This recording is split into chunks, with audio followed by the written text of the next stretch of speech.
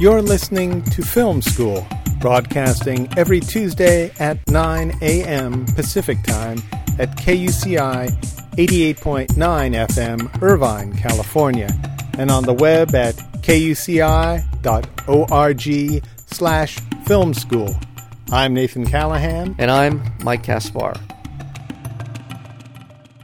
In their new film, The Yes Men Fixed the World, Andy Bichlbaum and Mike Bonanno finagle their way into corporate events disguised as captains of industry using their assumed identity to expose the biggest criminals on the planet, including the merchants of greed at Halliburton and Dow Chemical. With us today is Andy Bichlbaum, who, in addition to his many jobs with the Yes Men, preaches and teaches at Parsons, the new school of design. Andy Bichlbaum, welcome to Film School. Thanks a lot, Nathan. And how are you today? Are you busy? Oh, very busy always these days. Distributing film is busy business. And how are things going with the film? Are you getting a lot of good reaction? Yeah, great. Audiences go crazy when they see it. Getting it to places where people can see it is a bit of a challenge, and we've opted to self-distribute, so it's a lot of work, but it's a lot of fun, and we can do a lot more with the film this way. Well, Andy, let people know how they can help you get the film not only distributed, but they can help you pay for what is an extremely high cost for each one of these prints that goes into theaters. Very, very onerous debt for you guys to absorb. So let people know who are listening to this interview how they can help you. Where would they go?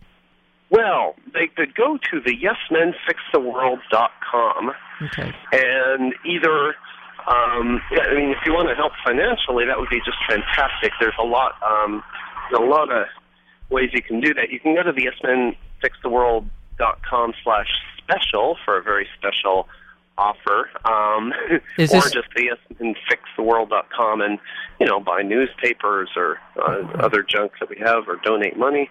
Now, with this special, you can actually get a DVD copy of the film, and along with helping you raise enough money to get the film distributed. Is that correct? Yeah, it's a very special preview DVD. You're not supposed to do this, so we're charging a lot of money, and it's really about helping us. They're $50 each, or whatever you want to spend, and it's about helping us to actually pay for the prints and all the other expenses, the advertising and so on. So yeah, it's pretty expensive. There are other ways that you. Yeah. I'm sorry. Go ahead. I'm sorry. No, if you want to, if you're in a position to contribute more, we have a couple of other programs. Like we have an Adopt a Survivaball program. Oh yeah. In the film, there are these big bulbous things called Survivaball that you can read about it. Survivaball.com, of course. And if you want to adopt one of these crazy things, you can do so. For $1,000, you can pay for the construction, deployment, and other ruckus. Buy one of these things, and then you can have it when it's done. Okay. And do you guarantee survivability in the ball? Absolutely, at least in your head. They're a prototype. You'll never be able to afford a real one. $1,000 is like about 1/100% of the eventual cost. So you're lucky. now, Andy, it's really hard to believe. It's hard for me to believe that corporate America is not lining up to help you with the distribution of this film and giving you all, wheelbarrows full of money to get it out into the theaters, but yeah, it's hard. Surprise, surprise. Yeah, who knew? Yeah, we have a couple of strikes against us on this. We did get offers of distribution. We decided that we would do it ourselves in order to have real control of the film along the whole way, that we could use it with activist groups to actually drive audiences to important issues. You have a lot less latitude if you go with a distributor. Also, it having been on HBO already, a lot of the really big corporate distributors were just not interested because they decided it was not distributable. But everywhere it's going, it's doing great. People love it. There's routinely standing ovations. So yeah, well, it's opening this week. Just for the people here in Southern California, it's opening in Los Angeles at the Laemmle Sunset, which is a fantastic theater, by the way. Really cool, great set of films. They almost always are wonderful movies. in addition to also at the Pasadena Laemmle Playhouse Theater in Pasadena. So that opens this Friday. So people want to go see it then and can see it great. there. Yeah. And the website? Please do go see it, yeah. The website again is Yes Men Fix the World? The YesMenFixTheWorld.com. Okay, and those locations are on our screenings page there. Very good. And yeah, it would be fantastic if you Twitter and Facebook it and all that. We don't have much of an advertising budget, so we're really depending on word of mouth. And by the way, in addition to all of the incredible work, we've been following you for a long time. I'm thrilled that you're able to join us today, and I think the work you do is just amazing. Some of the highlights of the film was obviously your appearance on BBC, which alerted the world to once again on the anniversary of the disaster at Bhopal. Really, you holding Dow Chemical and Union Carbide to the fire on terms of making reparations, making good on the disaster that killed several thousands of people. In addition to all the other things that you really call attention to that need to be paid attention to.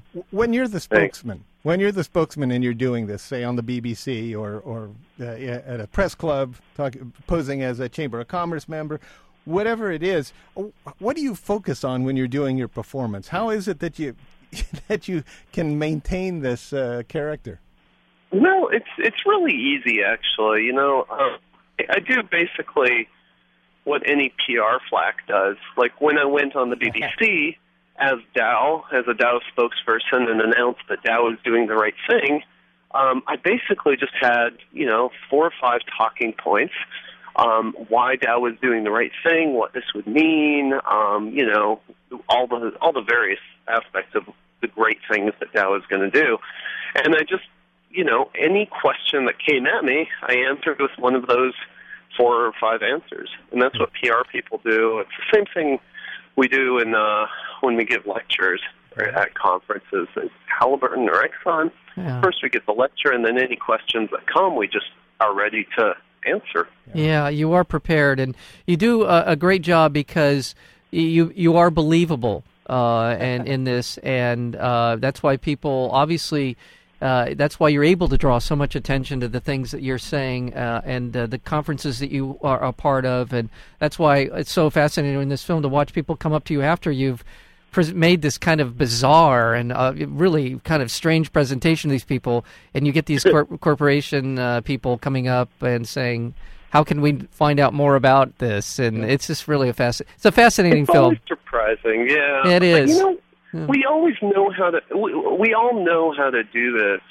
It's not rocket science. Like we see these corporate flacks on TV all the time, corporate representatives. So it just comes naturally when you're in that position and people think you're actually Exxon or whatever. You just kind of anybody would fall into that role, and that's kind of one of the most important messages of the movie is that. We can all do something. We can all get off our seats.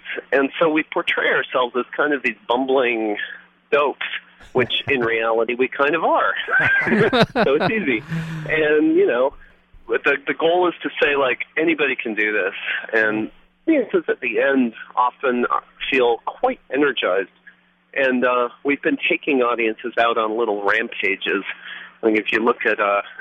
it opened in San Francisco this last weekend, and we took the entire audience on Sunday up to a Chevron station where we did this joint protest. We took over Market Street and paraded up with a bunch of survival balls and people in skeleton costumes. People just wanted to do something. And I hope in L.A. something like that happens. There's a really good chance it will. Well, are either you or Mike planning on? I don't want to give any secrets away here, but do you think either one of you will be out here for this, or should we not disclose that?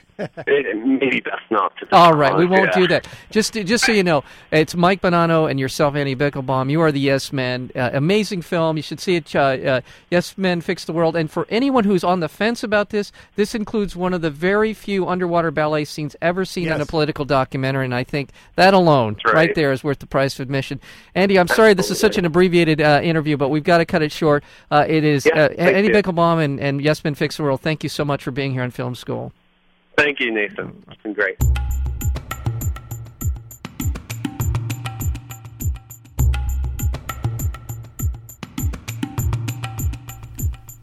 To learn more about film school, listen to more interviews, or subscribe to our podcast, visit our website at kuci.org/filmschool.